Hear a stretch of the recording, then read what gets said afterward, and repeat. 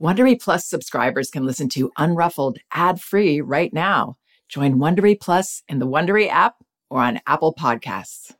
There's nothing like being totally engrossed in a good mystery or thriller. Audible has thousands of immersive audiobook titles to spark your imagination and get your heart thumping. Since it's summer, you might want to check out The Vacation Rental. Very well told and very unsettling. You won't want to turn it off. And since this is a parenting podcast, I should also mention that audiobooks are a wonderfully enriching experience for children because they aren't passive entertainment like other kids' media. They engage your child's imagination and can nurture both listening and language skills. As an Audible member, you can choose one title a month to keep from their entire catalog, including the latest bestsellers and new releases. New members can try Audible for free for 30 days. Visit audible.com/unruffled or text unruffled to 500-500 to try Audible free for 30 days. That's audible.com/unruffled or text unruffled to 500-500 today.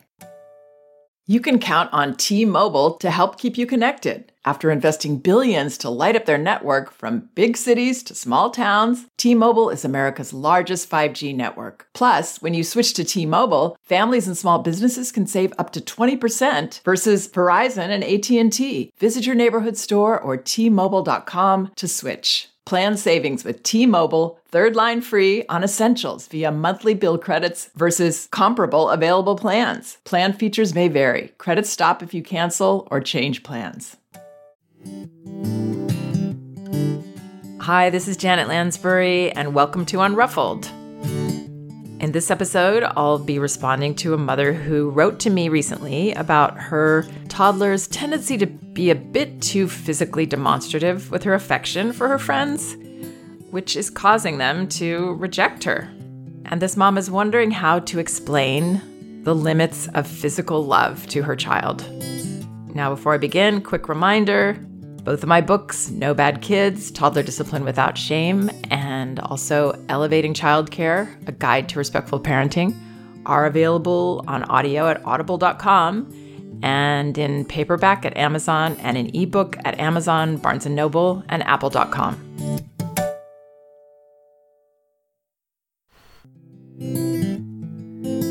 So here's this mother's note. My 22-month-old Tot loves to love kids, particularly to her age, who are her favorites. In the process of loving, she touches their faces, hugs them, and at times she does it so much that the receiver runs away from her and starts crying.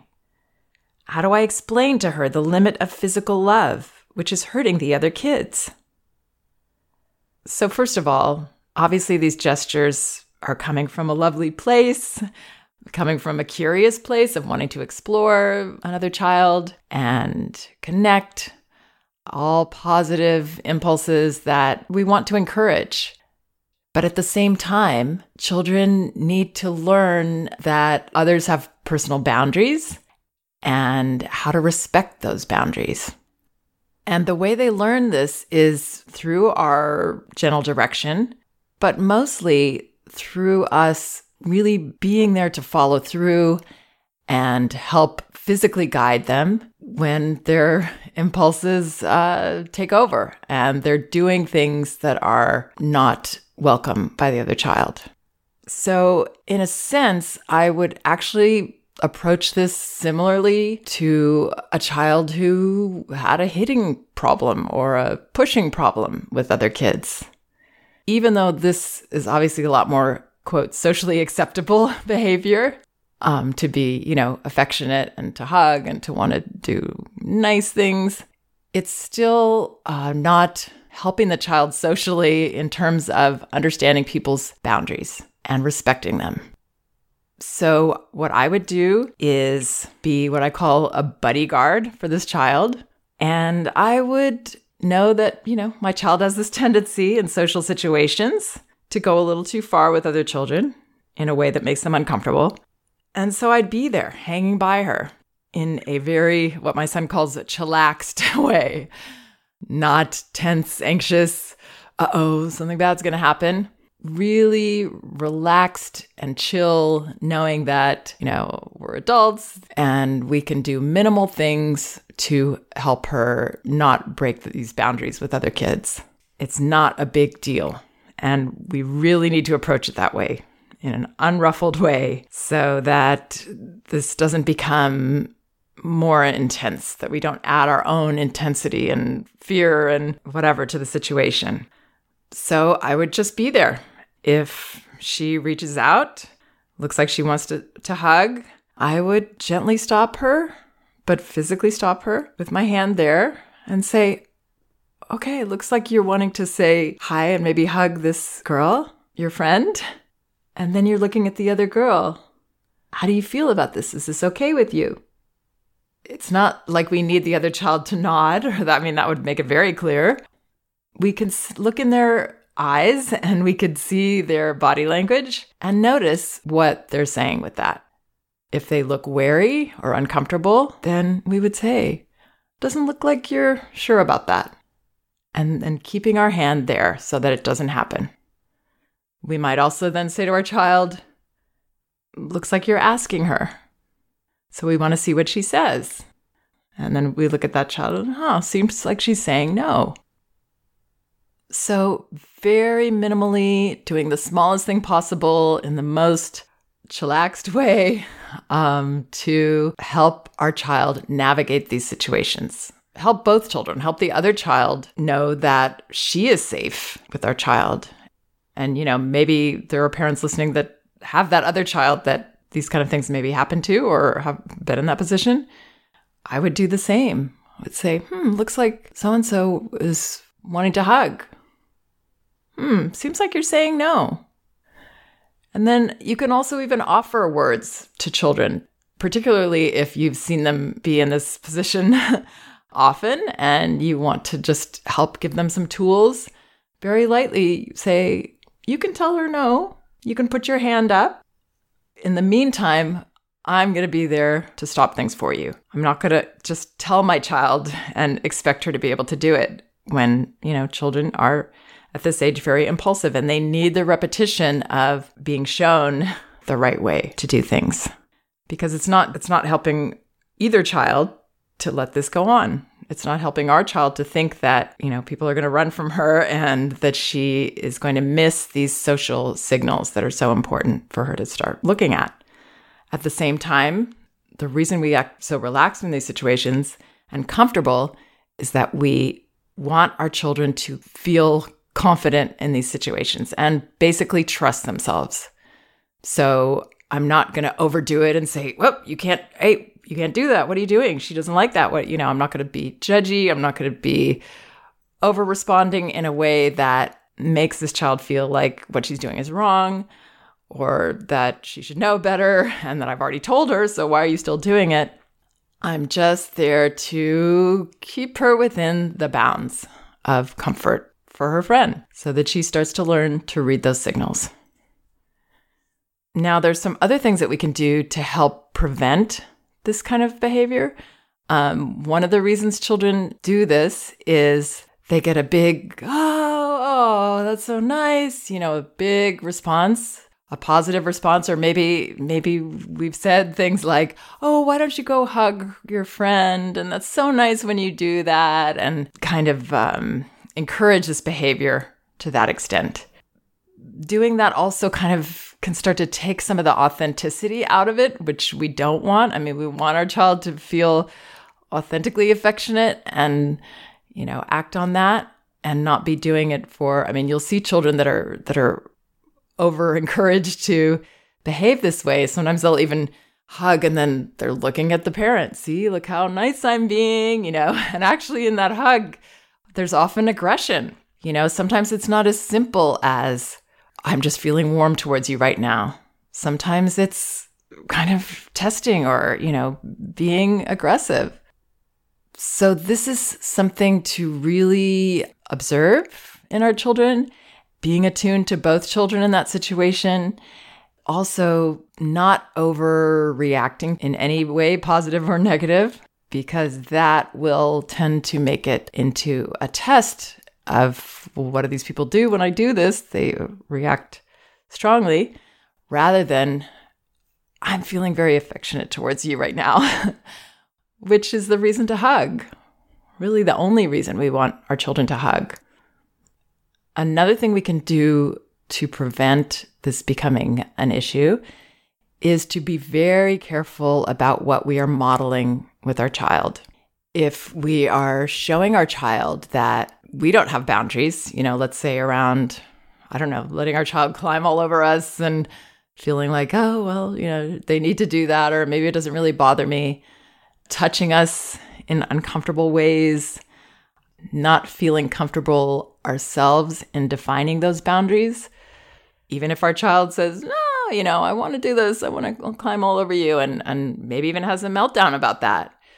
But we're saying, no, this isn't comfortable for me, and feeling good about sticking up for ourselves.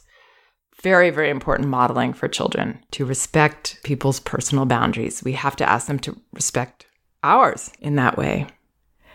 And not just ask, but set that limit physically by not letting them, grab our hands and try to drag us across the room when we want to stay where we are. Not letting them take hold of us like that. So there's that. And then on the other end is a big one. We've got to be really careful not to break our children's boundaries. And this is part of respecting them from birth onwards, letting them know when we're going to pick them up, not just scooping them up and I feel like hugging you right now and grabbing them, making sure that this is welcome. That doesn't mean that we always ask our child before we hug them. I mean, I would do that with another child for sure that wasn't my own. But I wouldn't always ask my child, but I would be attuned to whether my hug was welcome. Also, tickling, throwing kids up in the air, overpowering them in these kinds of ways, roughhousing even. I know there's whole books written about how important it is to roughhouse with children. I don't agree with that. I think it's wonderful to roughhouse if we're doing it in partnership with our child, where we are equal partners in this. And it's not us doing all these things to our child and, having them squeal, having them laugh, but teaching them really that, they don't have boundaries that would be respected. I have seen children, come out of family time that they've had together over the holidays and they come back into my class and they're suddenly, grabbing kids and hugging kids that these are toddlers that have never done that previously, but they got a different message, over the weekend. And they're kind of acting out those feelings of powerlessness that they had, acting them out with other children.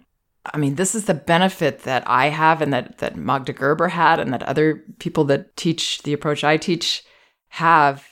We see the week-to-week behavior of children and we see the way parents are handling it, and we're able to observe the effects of all these different things. It's a very valuable way of learning about toddler behavior and about parenting toddlers and what makes the difference. We can theorize, but to be able to see this week to week is very helpful. So if there's roughhousing, make sure that your child is welcoming it and then try to let them do as much as you're doing, so it's a back and forth. Now, touching faces, just looking at this mother's note to make sure I've covered this. Yeah, so it's not about explaining it to her so much as demonstrating it to her in the moment. That's how children are going to learn about this. It's not something that's taught to them reasonably. They really need us to be looking out for them and helping them with this impulse and demonstrating to them in the moment, which is how they learn. They're not studying something and then writing a report about it and digesting it that way.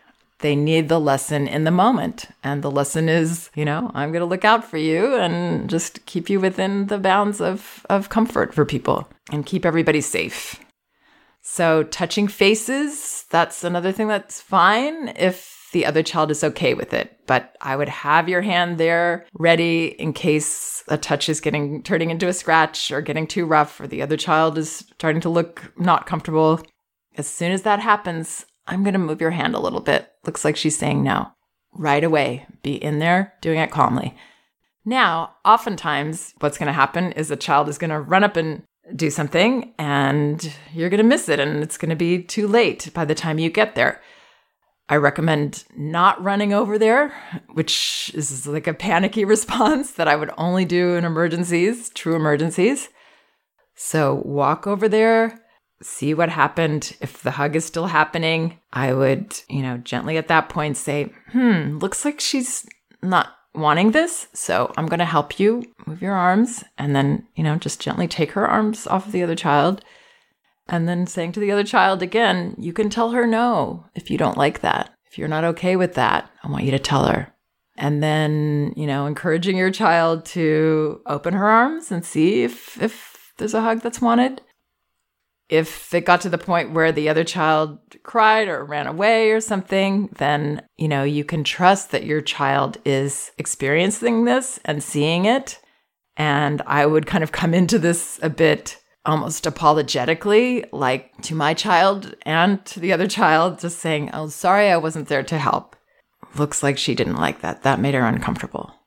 But not pointing it out and, making a big deal out of this, turning it into a shameful lesson. How could you do this? And look what your friend, and don't you see what happened? Trusting that your child saw it. She saw what happened. She saw the result of her action. And, we weren't there soon enough to help her navigate that. That's going to happen sometimes that we're not there. I still wouldn't make a big deal out of it or try to turn it into some kind of, verbal lesson about this is what you do, and don't you see what happened? I would really trust that the lesson happened and that our response helped. Our response saying, sorry, I wasn't there to stop you when you were doing something that seemed to make her uncomfortable. So I hope some of this helps. And again, these are lovely, wonderful impulses that children have. They just need a little help when they cross the line. And, we want to be that person to do that. Thanks so much for listening. We can do this. If you like Unruffled, you can listen ad-free right now by joining Wondery Plus in the Wondery app or on Apple Podcasts. Prime members can listen ad-free on Amazon Music.